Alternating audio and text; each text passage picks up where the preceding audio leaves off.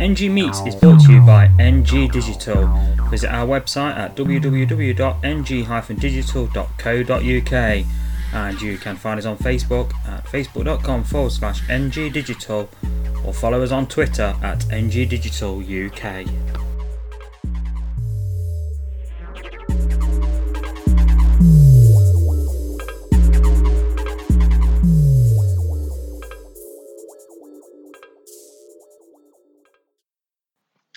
Hello podcast listeners, welcome to episode 8 of NG Meets, and we're delving into the world of poetry this week with our special guest, Nottingham's first ever Young Poet Laureate, Georgina Wilding. And Georgina joined us to talk about the upcoming Nottingham Poetry Festival, which is kicking off this Friday, the 20th of April, runs all the way through to Sunday the 29th. So some great stuff lined up at that. Georgina gives us a bit of an insight into what's going on, but there's an absolute massive event taking place across the 9 days that you can check out. NottinghamPoetryFestival.com is the website, and there's the likes of Roger McGough, Jackie Kay, Jules Denby, Mark Grist, Holly McNish, William Sieghart, all performing there. Henry Normal again, who is one of the organisers. As you know, we spoke to Henry in the very first episode of the NG Meet series. He's once again putting on his Poetry Hour events that take place across libraries across Nottingham, featuring some fantastic performers. And there's plenty of other events taking place as well across the course of the festival, featuring poets, as we mentioned there, as well as local poets such as Georgina, Birdie Squires, Leanne Moden, and people like that. Plenty to check out. As I said, head over to NottinghamPoetryFestival.com to find out the full itinerary of events, what's on where, prices, etc., etc. A lot of the events are free as well, which is fantastic. And there's a massive amount of stuff on every day, so plenty for you to enjoy. And that all kicks off this Friday, 20th of April. There's a welcome to the festival event taking place at Antenna. That's a £5 entry as well. It runs all the way through until Sunday the 29th, so plenty to check out. A fantastic event. It's great to see that taking place in Nottingham.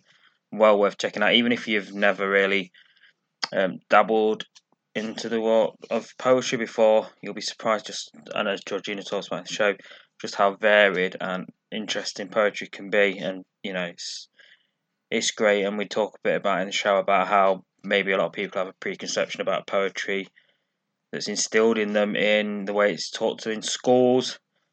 But it's this perfect event, and even maybe if you fancy a go as well, there's loads of events, open mic type events that you can dip your toes in, and obviously a great chance to meet other people in the poetry world, get advice, speak to people, and get out there. So that's going on. So Georgina will be telling us a bit about that, her work as Nottingham's Young Poet Laureate, and the opportunities that's offered her, the way and the opportunities it has to enable her to sort of take her knowledge out there, speak to school children, things like that, as well as getting to work with some amazing people, travelling all over the place, and also bringing those people to Nottingham.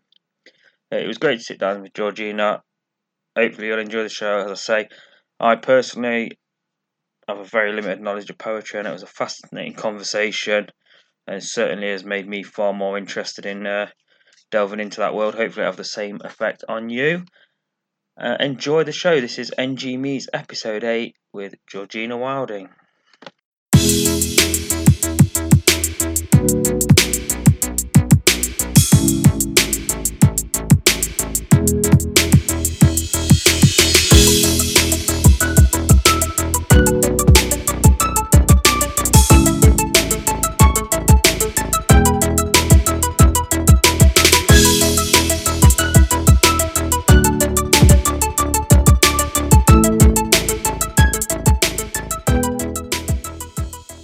I'm here with Georgina Wilding, who is the Nottingham Young Poet Laureate, which obviously, congratulations on that first. It's pretty awesome. Thank you. And you're joining us today. We're going to have a chat about your work in poetry and obviously the Nottingham Poetry Festival, which kicks off this week, the 20th. So if we start with the festival then, obviously we've got some big plans for that. So what would you say are some of the highlights of this year's festival? Okay, so I've written down some dates that are kind of the big gigs, but I have taken the week off work, so hopefully I'll be popping up everywhere. But the big gigs start for me on the 23rd, and I'll be with the lovely Stephen Lowe from 7 p.m. in Antenna, and we're doing kind of an In Conversation with event.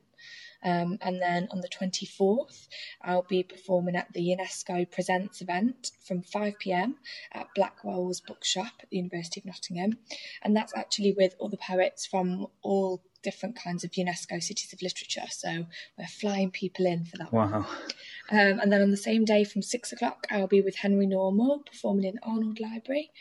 And then on the 29th, I will be supporting Roger McGough at 7 p.m. at Lakeside Arts. So they're all the big dates. Wow, that's some great events there. Yeah. That's all in 1 week. You mentioned some fantastic poets there. We've got poets coming from all over the globe, and obviously as well as some great local poets. So it's a fantastic event, and I think, is this the third time? It is. This is the third year, yes, and it seems to get bigger and bigger every year. So yeah, it does feel like, and I guess, and part of that, obviously the youth poet event, which was, there was some great competitors in our entrance into that. There does seem to be a real surge in poetry in the city, and I guess in literature as a whole, obviously with the City of Literature thing. But it does feel like, and some amazing things being done with poetry. And word and spoken word. Absolutely. Yeah, I think it's really important, especially because we're a city of literature now. It's kind of given us, I don't know if I want to say permission, but it's kind of given us this tool to say, hey, hang on a minute, we do have a lot of literature here. We have new poets, old poets. People have been doing it for years, people have been doing it for months. We've got, literary types across all kinds of genres who are here. And now I think people are kind of finding their feet a little bit and finding more platforms, because we have got more opportunity now. We're a UNESCO city. So yeah, I think you're right. There does seem to be a big bustling energy around it all. Yeah. Definitely. It does feel like, because, and obviously we had Henry Normal on the show, and he's now, he's retired from his screenwriting days, and he's gone back to poetry, which was his first love. And one of the things we were talking about was, for me, like from a personal point of view, I've never really sort of understood poetry, might be the right word, and I think a lot of that comes from how I was taught it in school, which I don't think, and I mean, this is 20 years ago now, maybe it's better, but you're shaking it. But I remember most of the poem things we taught were the same kind of thing, and were very old and very bland. And I'm not saying that all the old poems are bad, but there's an element, it almost leads to an element of almost snobbishness and classism about poetry. Absolutely. You've touched the tip of a ginormous iceberg there, I would say. But you're right. I still, to this day, with the Poet Laureate role, part of my kind of duty, if you will, is to go into schools and libraries and work with kids to do poetry. And a few weeks ago, I was in a school, and it was when we had the snow. Yeah. And it was the only secondary school to stay open in Nottingham, right? So I'm sitting in assembly before they announce what we're going to be doing for the day. And the teacher says, right, guys, I want you to make the most of today. You are the only secondary school in Nottingham that stayed open with the snow. And there was like a little grumble in the audience, And then she said, but it's great that you're here because you're going to spend the morning doing some poetry workshops. And the grumble for that was louder than the grumble of people being in school on a snow day. So, there is that real perception of poetry in schools, and it's kind of our job as poets, whether you're a poet laureate or whether you're not, it's our job to kind of show people that it's not perhaps what your preconceptions are. And also, I think the poetry that you get taught in school, I think if I remember right, it was like the was it AXA anthologies or something? They were like big plastic booklets with poetry in them, and looking back at them now, some of those poems were absolutely beautiful, but they were just far, far too kind of out there in terms of our understanding then. You know, it's like as a way in to give you a poem that's pretty heavy and kind of a different language to what you're perhaps used to. I think it's a bit inaccessible. Yes, it's almost frightening, isn't it? You really I don't get this at all. And then, you know, it's a bit weird because it was kind of like starting reading with Lord of the Rings or something, as opposed to Chip and Chip, or exactly. But I'm finding it fascinating, and you know, partly from my own ignorance and lack of knowledge of some of the things I've seen into the different styles of poetry, and you've got some amazing groups of poets in Nottingham doing some wonderful things. Yeah, absolutely. And of course, one of the great things about poetry, which I think is similar with music as well, is you can make it so personal. Yeah. Which is obviously always fantastic. Yeah. I was listening to your poem that you did for the Viking. Oh yeah. And the Vikings are coming, yeah. which I thought was brilliant. It just felt so Nottingham as well, which I think again is something that you don't get from the stuff you read at school. Again, it feels like it all come from. It feels like it's all come from well-to-do, very well-off people that you can't relate to, as opposed to if you go out and the events that are taking place next week. This is poetry you can relate to, and fun. A lot of it's such fun as well, and interactive. Yeah, you're right. I think there's a lot of wordplay going on now that's perhaps different to what you see on the page, and that's something to touch on as well. Is, you know, there's something to be said for a poem that you read on the page that kind of gives you goosebumps, and you can read it over and over again, and you can find different meanings. There's something about discovering a poem on the page that's completely different to discovering a poem on the stage, for example. So you're right. I think that poetry that you kind of hear and experience as almost like a 360-degree thing is very accessible. And, you know, we are in Nottingham, where a lot of Nottingham people have a lot to say, so it does influence the poetry. You're right. I think an interesting point you made there, I think, and maybe that's part of the problem, is you are taught at school, you taught poetry as part of English literature, in the same way that you taught books. Yeah. Which, you know, I'm a huge book fan. I mean, we're sat in a library right now, but poetry is probably closer to music.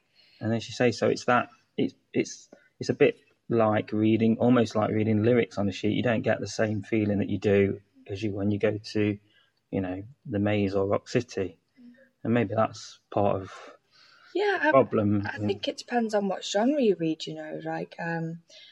I definitely know what you're saying about poetry feeling more similar to music as somebody discovering poetry, because it is an art form, you're right, and it does feel very different from perhaps reading a novel. It feels much more expressive like music feels, you're right.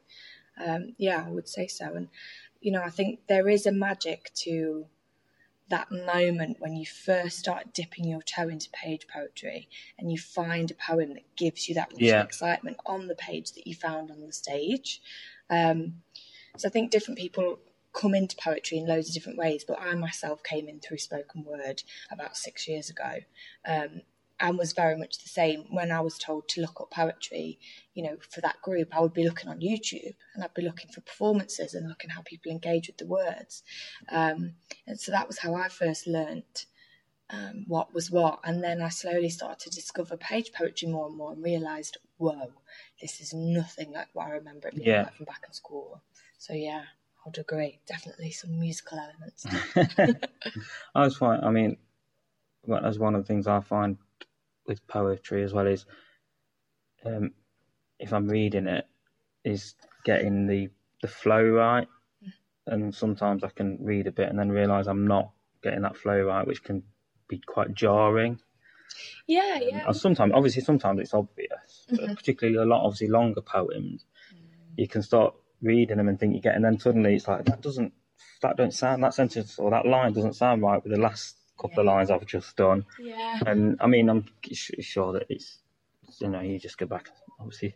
Yeah, it's an experiment, it's an experiment. And I think, if you spoke to the poet who perhaps wrote that particular piece, I'm pretty sure they would say to you, each poem is to be understood differently by different people, so what the rhythm they might have written it in their head might not translate to you, and that will be fine, so it just depends, unless of course there's a rhyme scheme and they want you to read a particular rhythm, then but no, I think it is about discovering it in your own pace and your own style, because you can read a poem completely differently, depending on your life and your experiences, to the person who wrote it, so.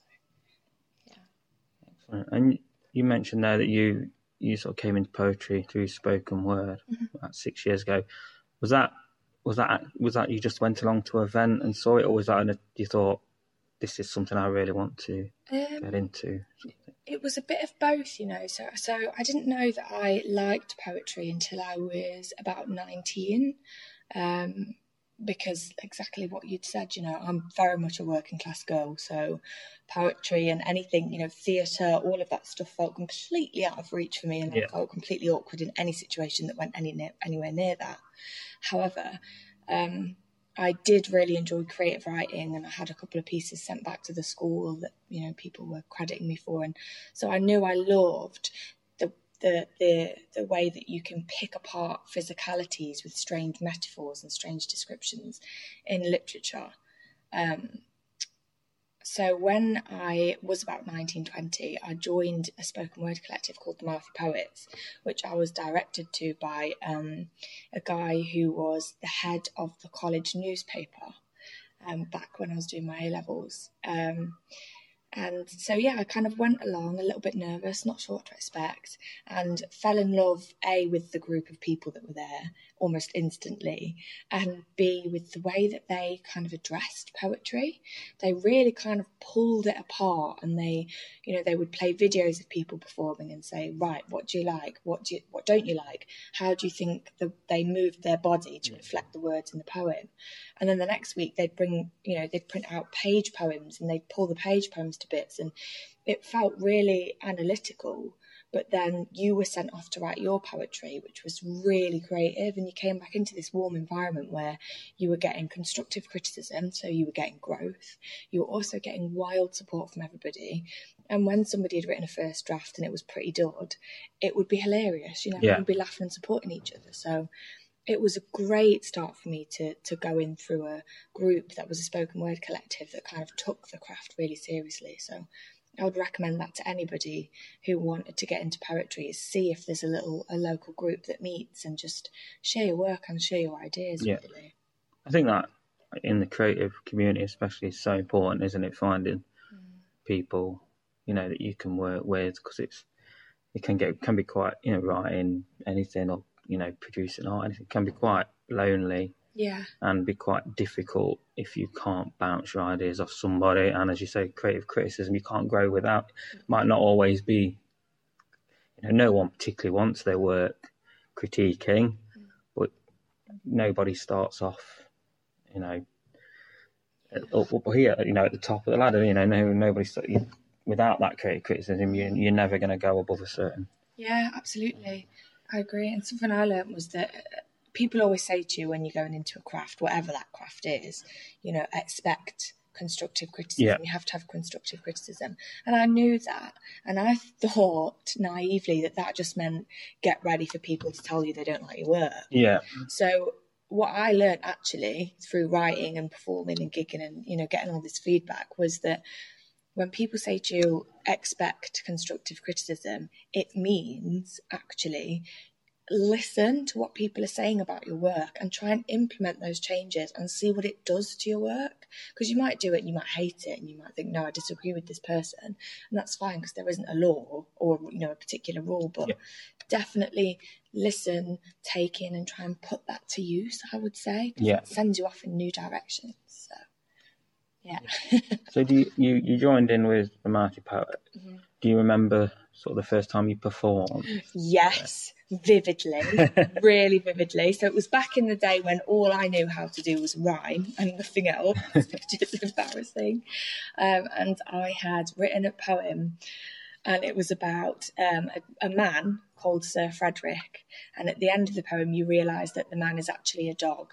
And it was the most Spike Milligan, like lively, ridiculous piece. But I'd really kind of taken to the theatrical kind of aspect of Mouthy Poets. So I ended up doing it in a character that was kind of like a bit Miss Havisham. So I'd got a big fur coat on and lipstick. I was throwing myself around the stage. It was really dramatic.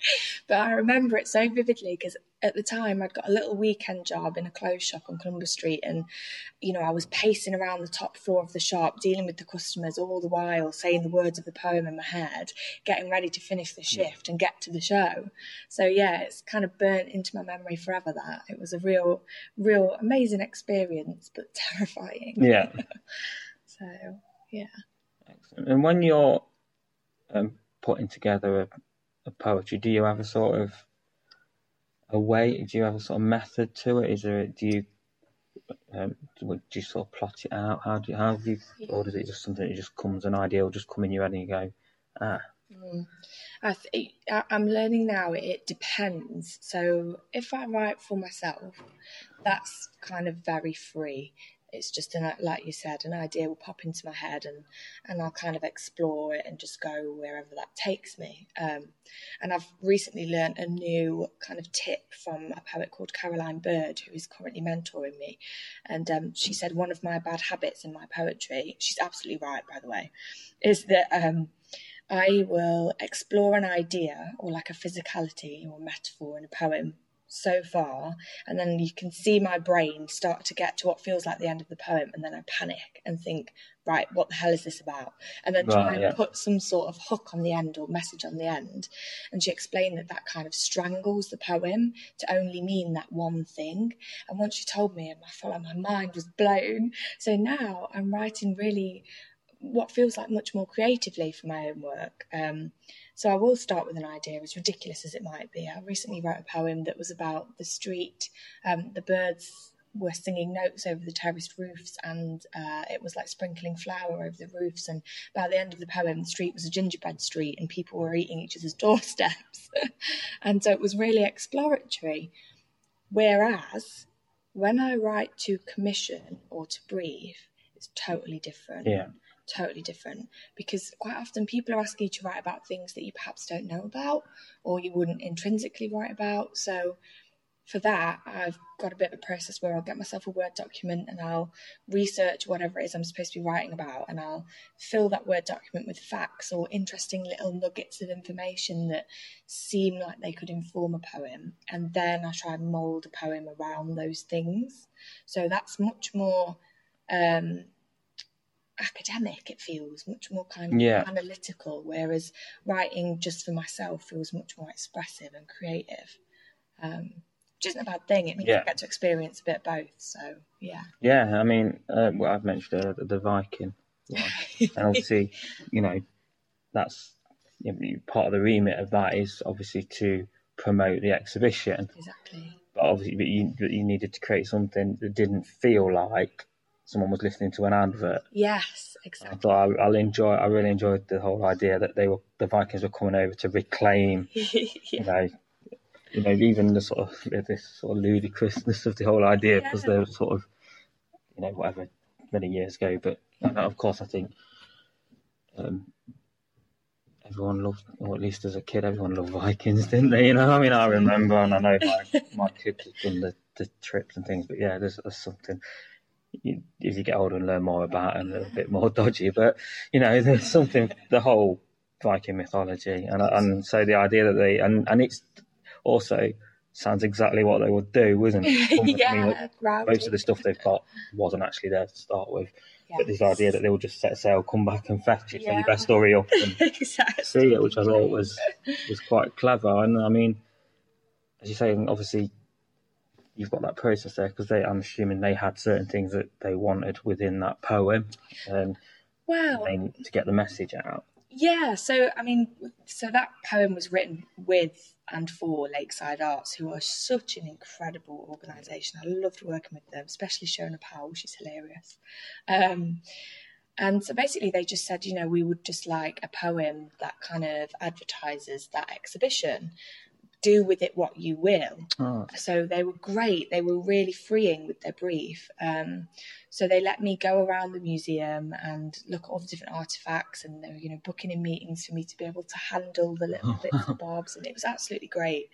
But yeah, you're right. That was probably one of the more difficult things to do, because it was like, how do you write a piece that is advertising something and trying to pique curiosity and interest without sounding like, oh, come to the museum. Yeah.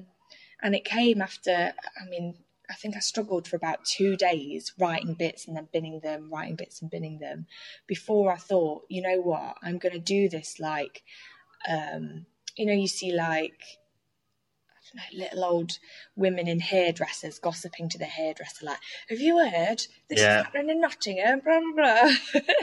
So I thought I would try and encapsulate that kind of chatty Nottingham spirit, describing the objects in the museum. And you're right, having that spin where it's like the Vikings are coming back to claim it all because they think we've pinched it. So, yeah, it was a hard write, that one, but yeah, got there. Worked, yeah. So I really enjoyed that one.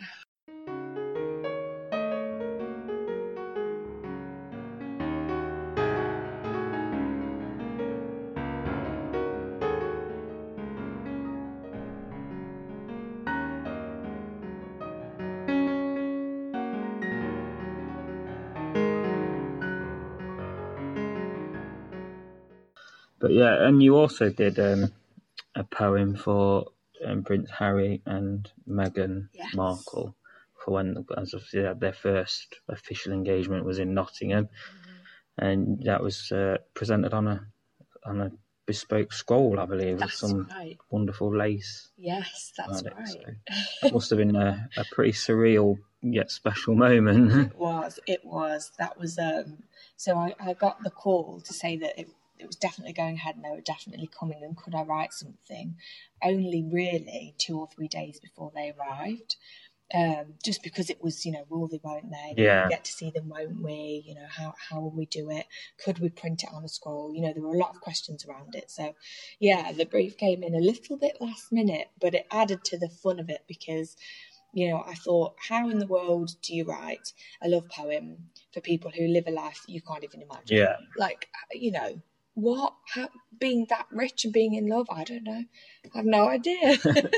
So, being in love for me is like, you and your other half going down the park and maybe you bought a Tesco meal deal with a magazine. Do you know what I mean?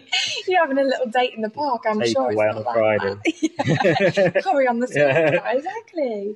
So, I just thought, how do I do this? And I spent what felt like a day just worrying about how do I do it. And then I thought, you know what? No. They are human beings just as we are, and I'm sure that they have their own little intrinsic things that they do and little dates and whatever. So, yeah, I wrote a love poem that was very Nottingham and very normal. So people have described it as the most anti-royal love poem because it's about being annoyed at your partner because they leave wet towels on the end of the bed, or they blow their nose and they're just chucking the tissue on the side, or very like normal human mundane things, but you love them because without them you'd kind of miss all of those tissues on the side and the wet towels and the plants that they've not watered and all of that stuff. So yeah, again, you're right, it was a tricky one, but it was a great feeling when I finished it and sent it to the City of Lit team, who were like frantically running around. They were really complimentary of it, so that was lovely. And then, yeah, it got printed on this beautiful scroll and it was wrapped in this lovely little box with a lace ribbon, and yeah, it was just amazing. And everything about that feels like so Nottingham, doesn't it? Even, the scrolls, because I guess, Robin Hood and the castle and the standard, Charles raising the standard and things like that, and of course Nottingham being at one point world famous lace capital of the world. Absolutely. So I mean, he just seems to have a soft spot for Nottingham, doesn't he? Yes, very glad for that. So obviously, I guess a lot of these opportunities have come about since the Youth Poet event. So when that was announced as taking place, and it was the first time we'd done anything like this in Nottingham, what was it that made you think, yeah, I'm going to have a go at that? Other people. Yeah. So I saw it go live. I saw the call for submissions. I think it must have been on Facebook or somewhere. And I was kind of looking at it popping up in my kind of peripheral vision for about 2 weeks, thinking, oh, is that the kind of thing I would be able to do? You know, at the time when they launched the competition, I was managing a department at work. I was working a 40-hour-a-week job, plus running a little micro publishing house on the side and trying to gig myself. And, you know, so I just thought, oh, what would that entail? Can I do it? But so many people around me were seeing the same, you know, call for submissions online and on flyers, and messaging me and texting me and saying, you know, I've seen this, you should go for it, you'd be amazing at this, you should do it. So it was actually my amazing friends and family and people around me, you know, old tutors who said, don't be ridiculous, you should go for this, you'd love it, that kind of encouraged me to do it. And, you know, I'd been in my day job at that place for about 2 years, so I thought, right, I'm going to quit the day job. I'm going to go freelance down to 3 days a week with another organisation, and I'm going to apply for Poet Laureate. And if I get it, I know I've got the time and the scope to do it. And if I don't get it, I've still cut down my hours so I can be writing more and, you know, honing my creative skills more to work towards the next thing. So, yeah, it was kind of everybody else slapping me around the head a bit that shook me to apply, and I'm so glad that they did, because it's been incredible. So what was it like when you found out you'd won the title? Honestly, I don't know if I could even just give it credit. So for about a month beforehand, it was all I thought about. You know, I was on holiday in Tenerife with my family. We were laying on the sun lounge just talking about it, like, what will happen if I get it? What will it mean? What does Poet Laureate mean for Nottingham? So there was such a big build-up of excitement and wondering what was going on. And finally, I was at home. So I'd rung in sick this particular day, absolutely full of cold, felt like a death, surrounded by tissues. My phone rang and I thought, oh God, because I was expecting it'll be work. Yeah. Something's gone on, you know, they need me for something or other. I answered the phone and it was Sandeep Mahal, who's the director of City of Literature. And she didn't give it away straight away. She was like, Georgina, just wondering, are you free for a chat at all? And I was like, yeah, thinking, oh, she's going to give me bad news. And then she said, well, I'm ringing to say congratulations. And honestly, I cried. I was ringing my family. I just could not believe it. The day that I was ill as well, feeling really sorry for myself. And I rang my grandma first, who was subsequently in Topshop shopping with my auntie. And as soon as I said, Grandma, I've just got the phone call, I've got Poet Laureate, she was shouting my auntie, going, Diane, she's got it, across the clothes of Topshop. So it was just the best thing. It really, really was. It's the absolute highlight of probably my career so far. And you're talking to somebody who set up a publishing house and who has a degree, and it just honestly has just made my life. It's just such a huge achievement. So yeah, it was a crazy moment. And obviously the role, it's a great title to have, but it also obviously comes with responsibilities. You are effectively representing the city and the city literature team, and I know it means you're involved in UNESCO events. You went to Granada, is it? Eventually, Yes, after all the flight delays and the snow. It was that weekend of the snow, wasn't it? Yes, unfortunate. So what's it like getting? I mean, that must be incredible to get to go somewhere like that to perform your poetry and mix, and being involved with groups of people. It is. It's quite. It's one of those things, when you're in it and you're in the moment, it's sometimes hard to process how much of an incredible opportunity it is, because you're too busy worrying about, right, what do I say in this group of people who are super, super successful and who are really literary and really academic, and what poems should I be doing to make a good impression? And, you're worrying on a human level of, will I be okay? Will they think it's any good? Will I do a good job? So you have to kind of take a step back. And normally for me, that happens about halfway through whatever the event is. So I'll spend the day or the week worrying and thinking, oh God, we've got to have a meal with the Mayor of Granada. I'm going to put my foot in it. What am I going to do? And then you get there and then you kind of realise, hold on a minute, everybody's a human being and it doesn't matter what background you're from. You've all come to the same table. Yeah. It's okay.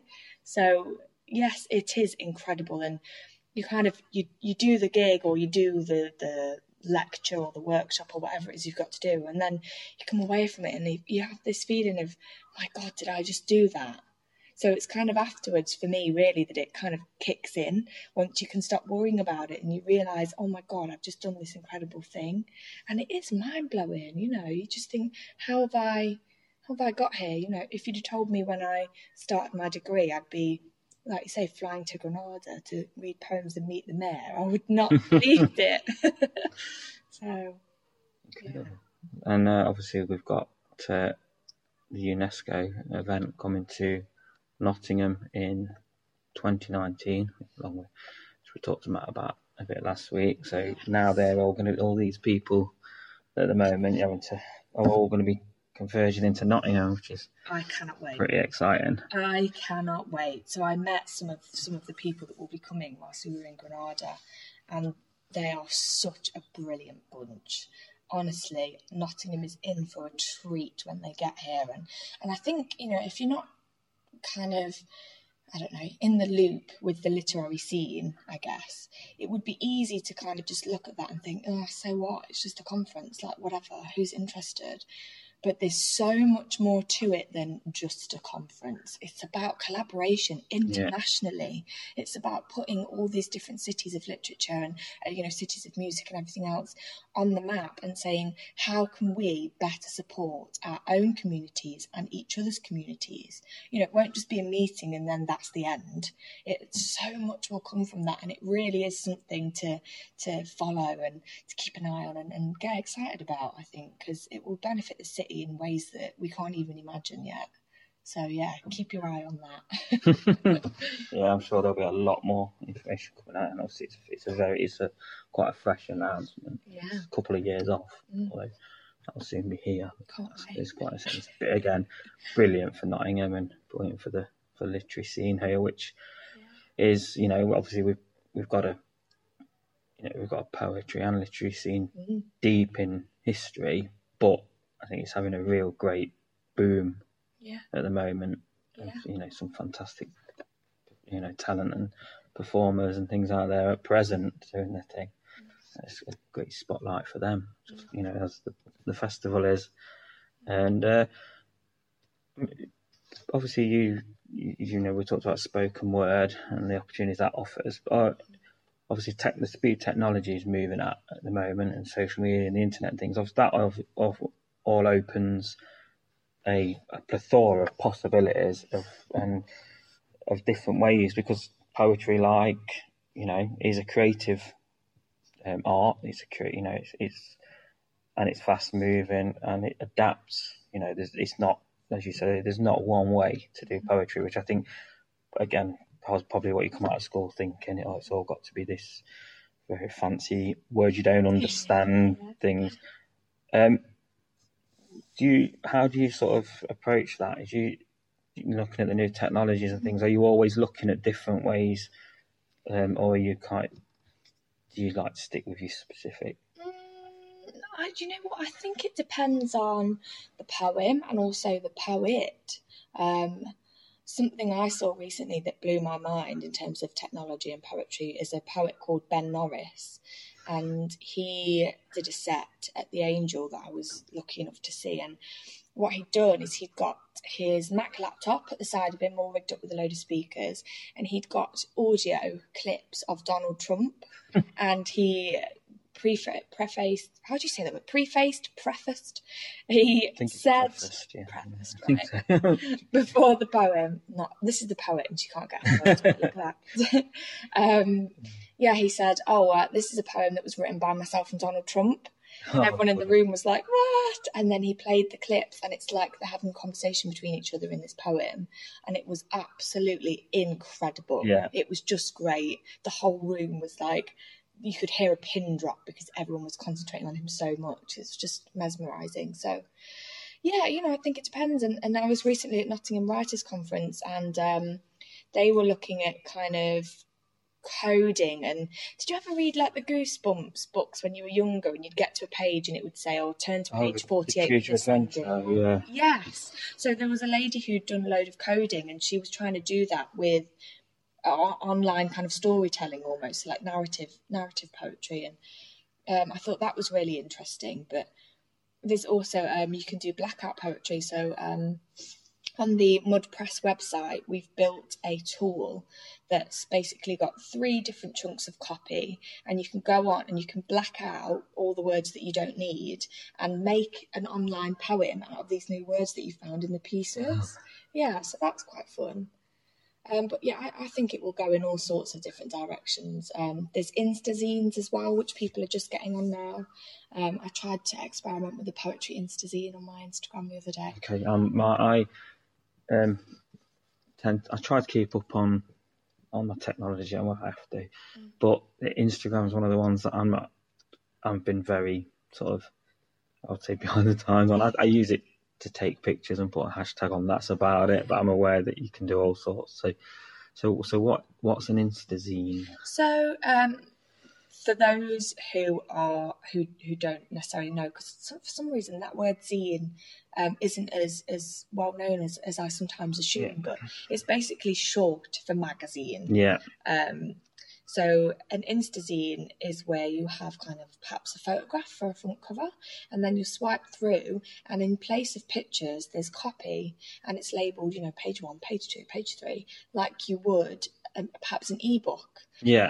And you just scroll through, but it's like bite-sized bits of information. And so I've just tried it with a poem, and I did a photograph for the front cover, if you will, and then did a stanza per picture, if that makes sense. But other people are doing little kind of call outs and little punk doodles and little extracts of short stories and fiction and interviews, and they're kind of laying it all out as though it looks like a little mini square book. So it's like it's fanzines taken onto Instagram. Exactly. I remember the fanzine time. Selected this, had them all in, and the football. I remember them from the football. It was like I used to obviously print, unfortunately. So this is what I mean. The way people in the creative industry make use of these technology in a way that you would think, it's just a photography. It's just a place to stick your photos of your dinner up or going to walk your dog or whatever. But the way people develop these, and the same with, I'm sure there's Twitter poets out there and all sorts. Which is less of a challenge now. They've doubled the thing that it might have been, but even so. And I know there's been a bit of a, I guess, set to, or maybe a bit of a pushback against some of that, hasn't there, within the poetry world, which I think I read you did a blog. Yes. In reaction to an article is it Poetry Network? Yeah, Poetry News? Yeah.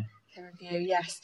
Yeah, you're right. And you touched on it a little bit earlier. It sort of starts to speak to the classist hierarchy of literature, which will always be, it has always been there, and it will always be there, and there will always be something new to kind of bash each other about. I think that's just the nature of human beings. But I personally, as I say, my background, working class, I was the first in the family to go to university, first in the family to reach 22 and not have kids, and, I have just a very different lifestyle to the background I've come from. But that you kind of grow up with a lot of guilt on the back of that, you know. So I go to the theatre and I can still hear perhaps my granddad being, you know, scoffing, saying, "Oh, bloody theatre," you know, and, you know, jibbing at students. And so that kind of stays with you. And I think when you're just kind of experiencing a world that is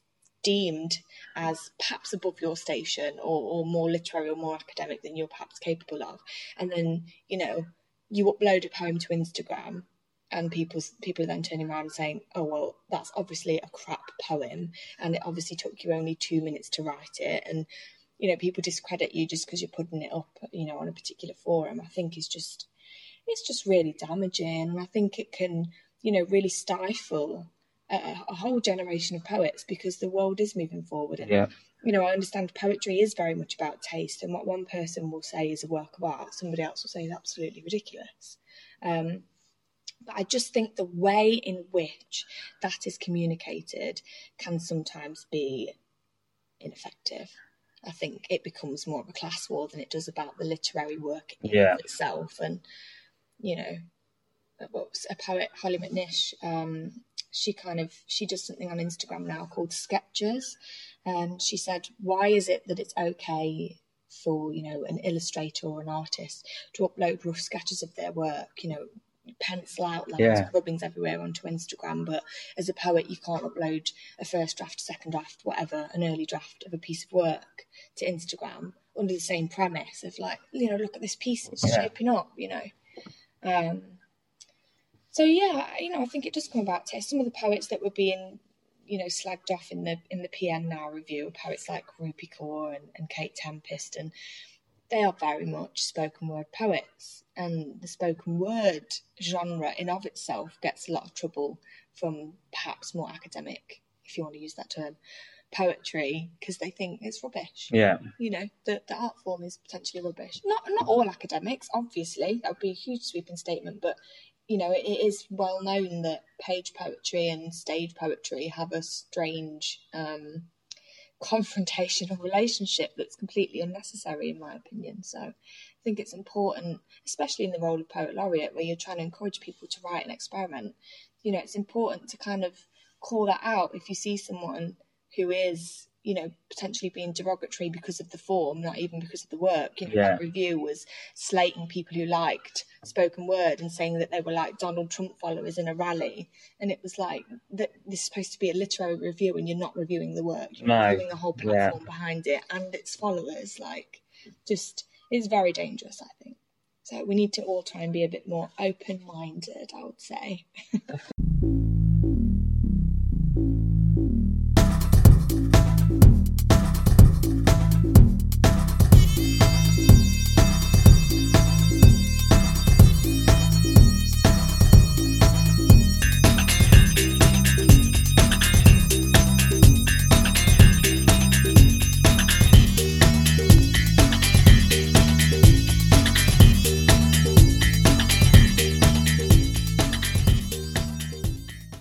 And it goes back, like you said, to what we were talking about, how you do often come out, it does often feel, you know, especially because it's how I was taught at school, that poetry is a very posh form of creativity. So it's important to get out there and show that there's all these different fun, exciting ways to do it, and what they're doing effectively is almost saying, well, we don't want that crowd. We don't want working class people in this world.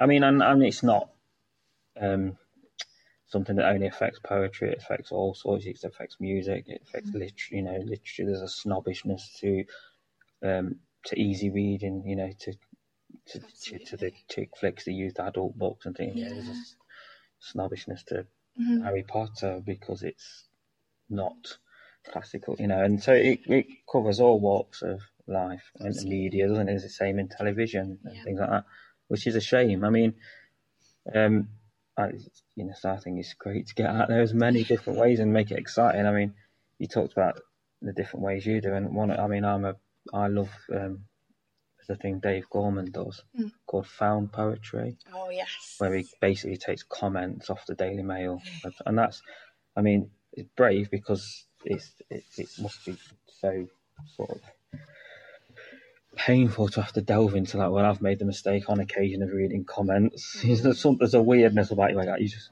gonna have to see what horrible. You know it's going to be terrible, but you read it just to.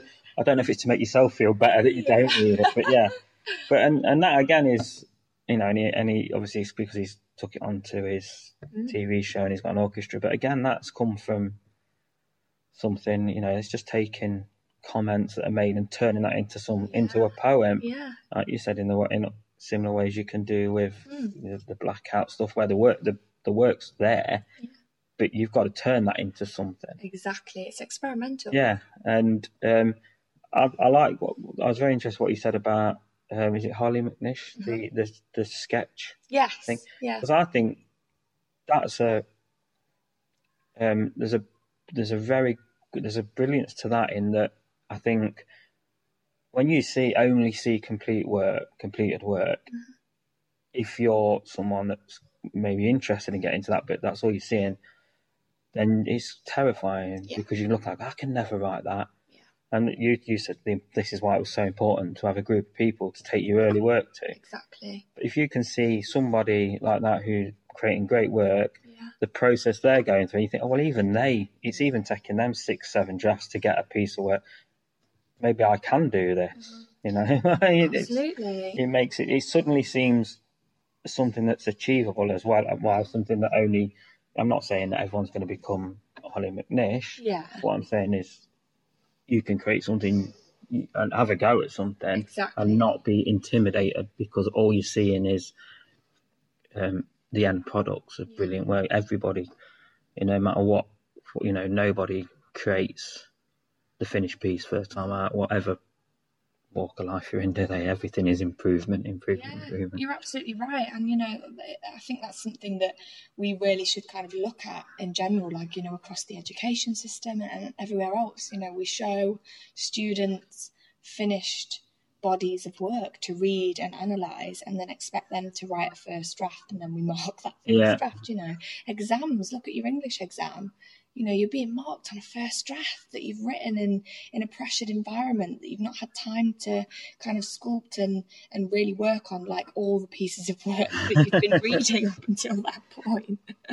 So, it's, we need to definitely show our first drafts more often, I think, and show the process of turning something that's a bit of a brain splurge and then the craft of editing it into something a bit tidier. Yeah.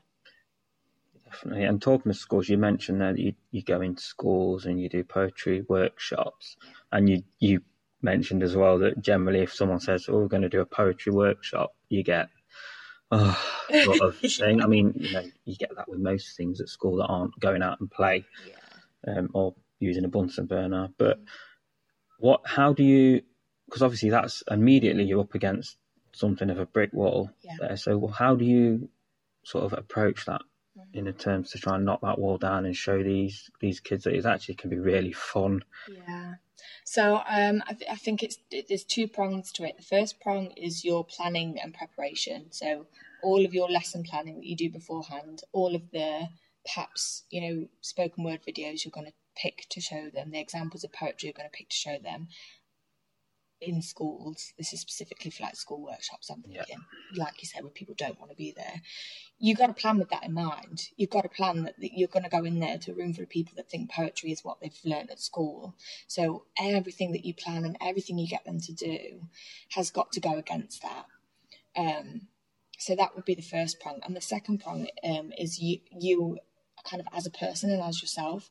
And what I would say is passion is infectious. So, if you come into the room as a teacher or, a facilitator for the day and you're bouncing off the walls of excitement because you're like, guys, look at this poem, look at what this person's done here, here and here, you're going to get a bit of a giggle. They're going to think that you're this ridiculous, crazy teacher.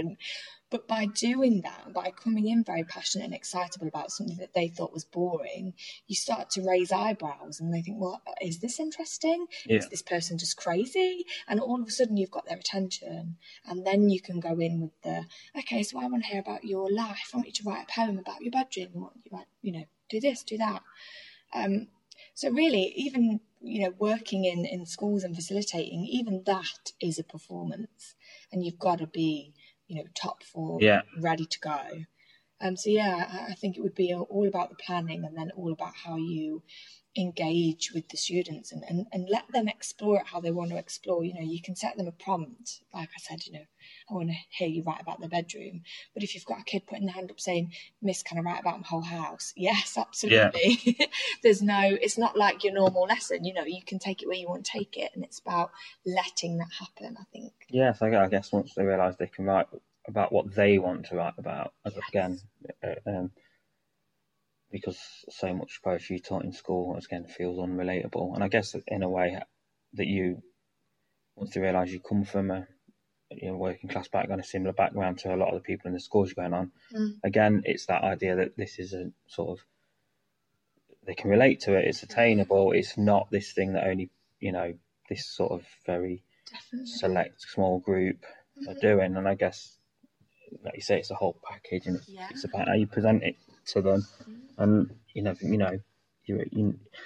teach a class of whatever many people in a workshop, and there's maybe 1, 2, 3 people there that are going to find a love of poetry, and that's it, isn't it? It's the same as anything, isn't it? If you can get one kid to explore something, or even to maybe it was something they were already interested in, but they needed to get over that hurdle of being afraid of it, or because it's, again, in schools, it may be better now, I don't know, but when I was at school as a lad, it would have been likely that you would have gone, yeah, I love poetry.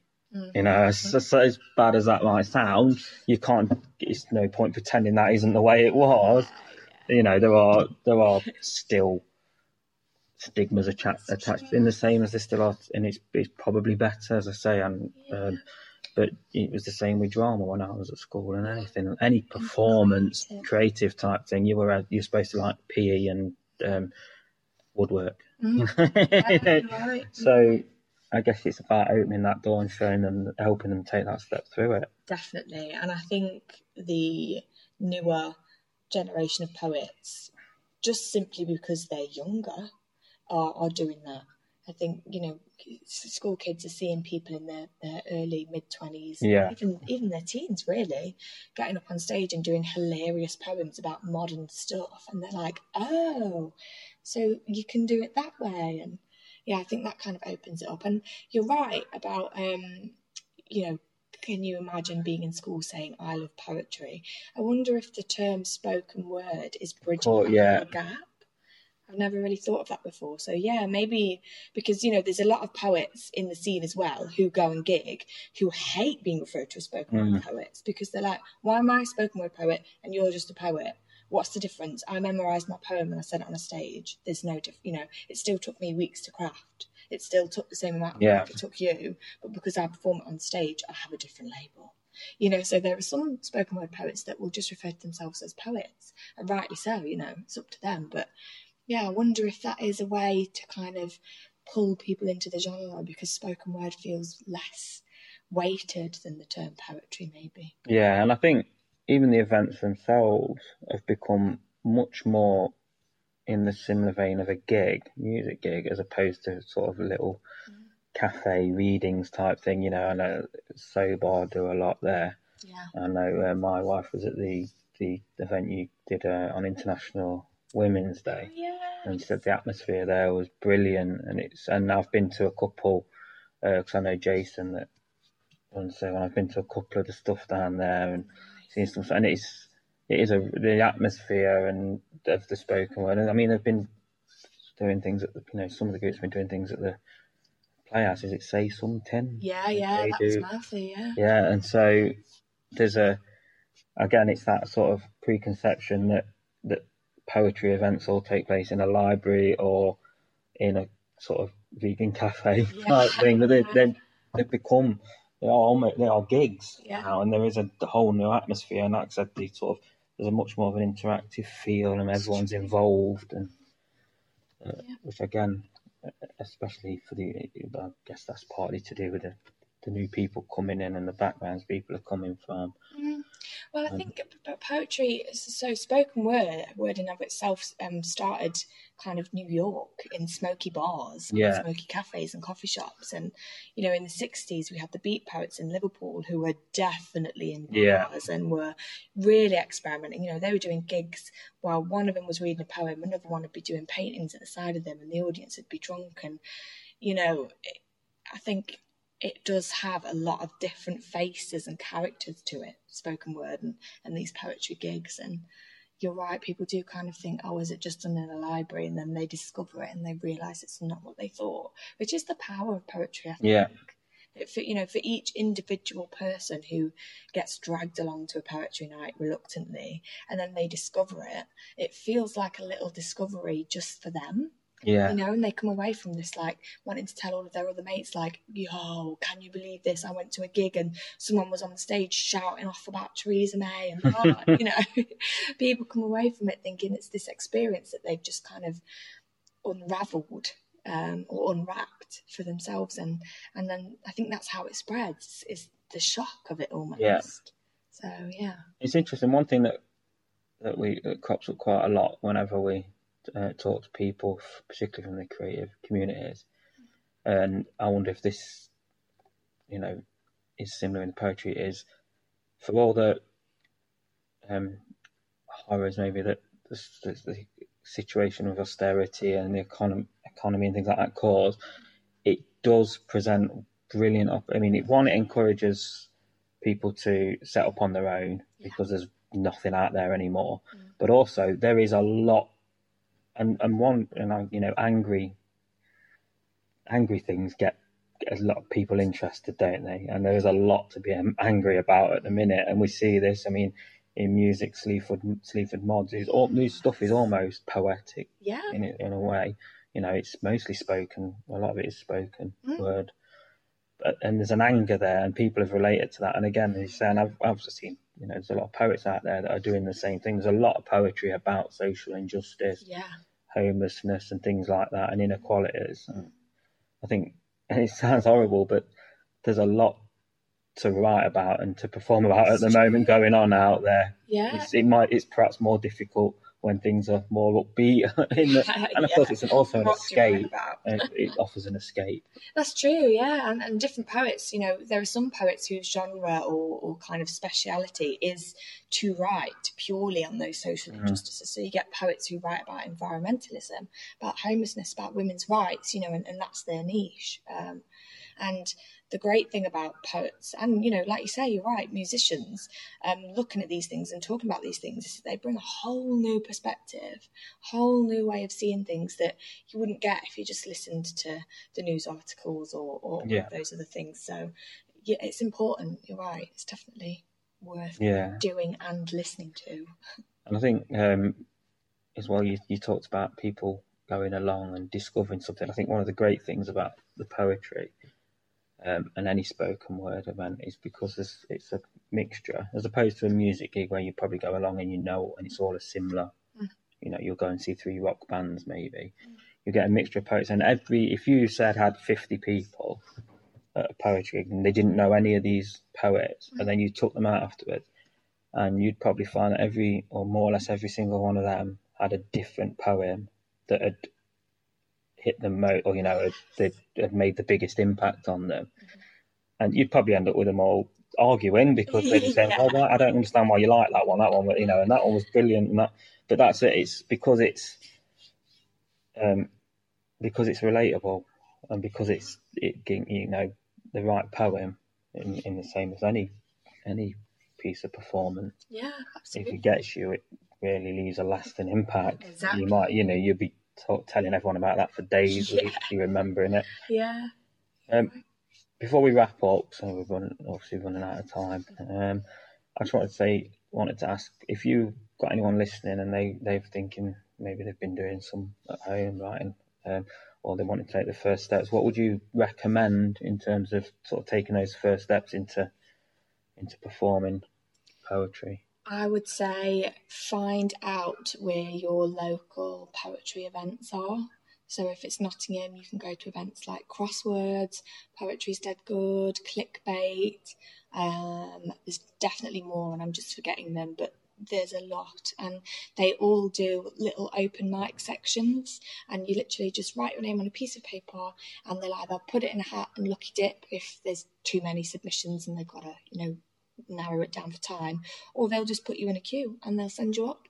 And if it's your first time and they call you up, you can say it's my first time, and I guarantee the whole room will scream the roof down for you just for getting up there. So yeah, open mics are very, very important to the community for both new poets and experienced poets, because if you want to try new work and you're not sure of it, doing a whole set just for one new piece is ridiculous. So open mics, they are the key to growth, I think.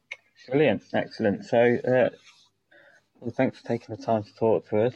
It's been fascinating, and say it's a subject that I'm not going to pretend I'm an expert on or anything, but it's really and it's really interesting to hear of just how vast the different types of poetry. Again, I'm sure there's people listening to that who has only knowledge of poetry like mine was, a couple of years back. Comes from reading, First World War poems in class. So to know that there's all this other out there, and obviously next week there's a whole big festival of them taking place across Nottingham, which you can find out about on Facebook.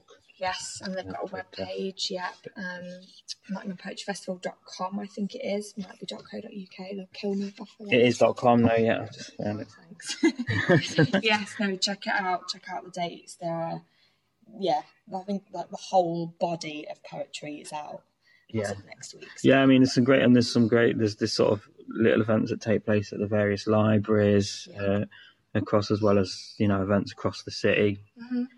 And I'm sure there's a whole, if you go onto the website, there's a whole brochure. We haven't got time to sit here and read out everything that's going on. Yeah, there's pages and pages. Whatever poetry you're interested in. And I'm sure there's also, as you mentioned, there'll be the open mic events here. So if you really want to dip your toes in the water, I would say during the festival is probably the best time, because there's going to be poetry love everywhere, isn't there? Absolutely. And what a thing to say. My first ever open mic was at Nottingham Poetry Festival. There you go then.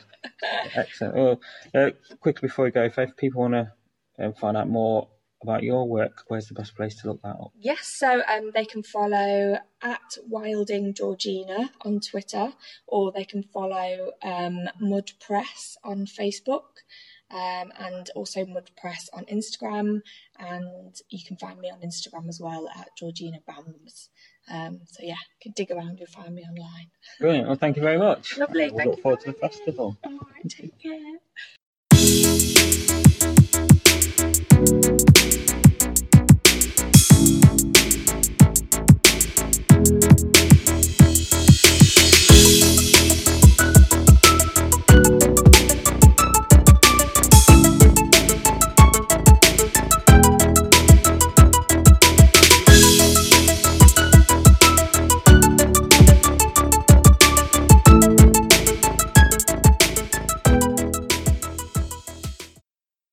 So a big thank you to Georgina Wilding for joining us there.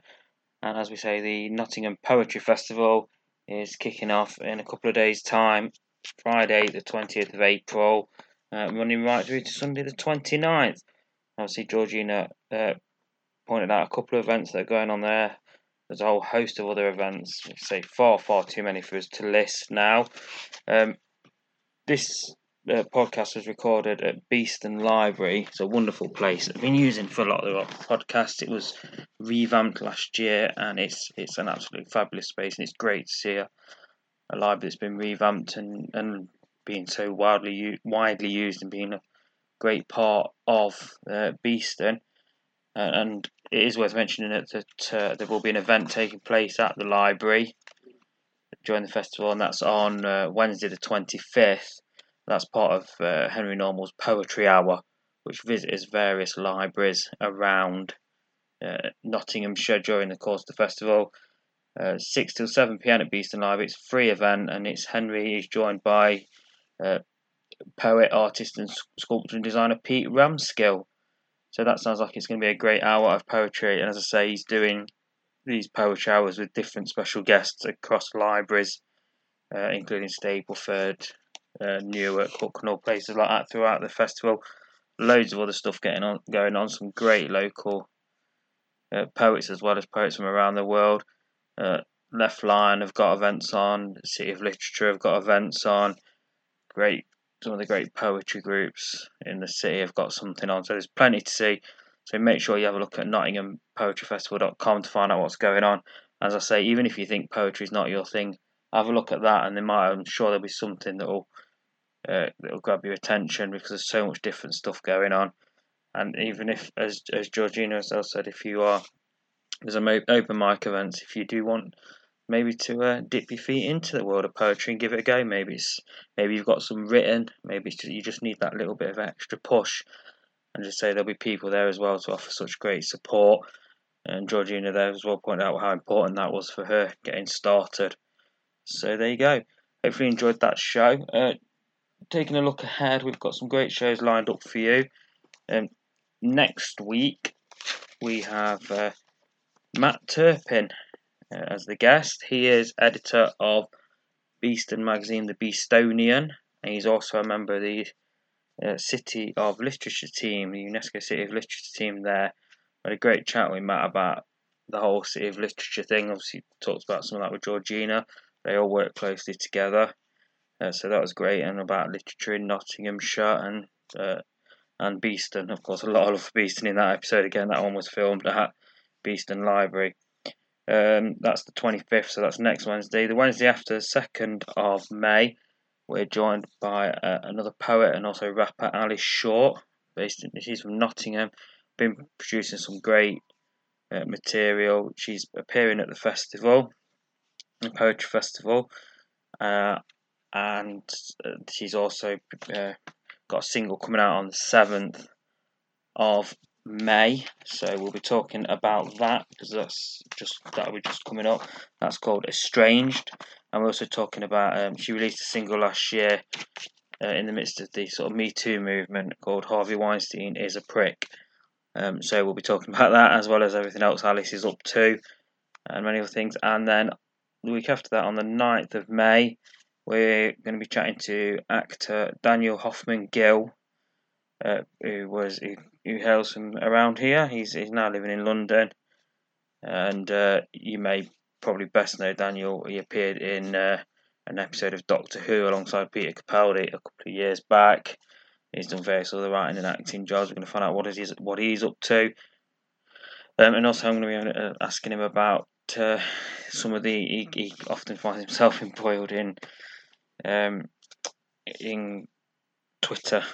As is the way, Twitter arguments and things. So I'm going to be asking him how it is dealing with the onslaught of abuse you can get on there, and how handling it and things like that. So that should be a great chat.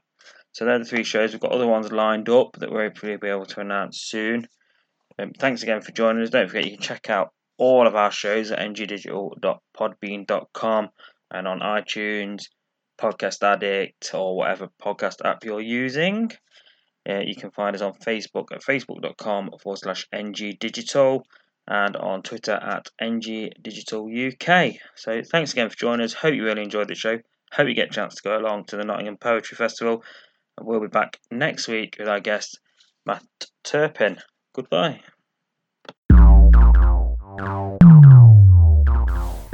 NG Meets is brought to you by NG Digital. Visit our website at www.ng-digital.co.uk, and you can find us on Facebook at facebook.com/NG Digital, or follow us on Twitter at NG Digital UK.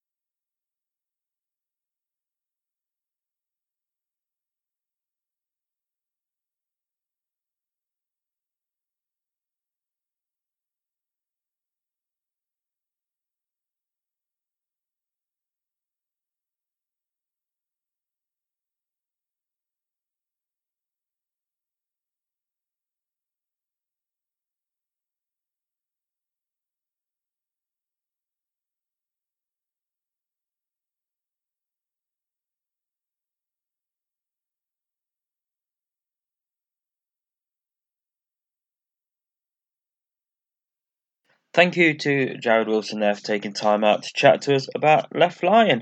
Don't forget to grab a hold of issue 100 of the magazine when it's released this month. And for more Nottingham goodness from Left Lion, head over to their website, which is leftline.co.uk. That's it for this episode. In the next episode, we're going to be speaking to Beeston-based comedian Scott Bennett about his comedy career, his very first days in comedy, right up to his current work supporting Rob Brydon on tour, and his decision to take that leap to making it his full-time work. It's a fascinating chat, and it was great to speak to Scott, and that will be available soon. Keep an eye out for the release of that. Don't forget you can find us on Facebook at NG Digital and Twitter at NG Digital UK, and you can check out all the NG Meets podcasts at ngdigital.podbean.com. That's it for this episode. I hope you enjoyed it. Let us know what you thought via any of our social media channels, and also if you have any suggestions for guests or you think you'd make a great guest, get in touch with us. You can email us if you want, info@ng-digital.co.uk, or contact us via social media. Thanks for joining us, and hopefully we'll have you back again for the next episode. And that's all. Goodbye.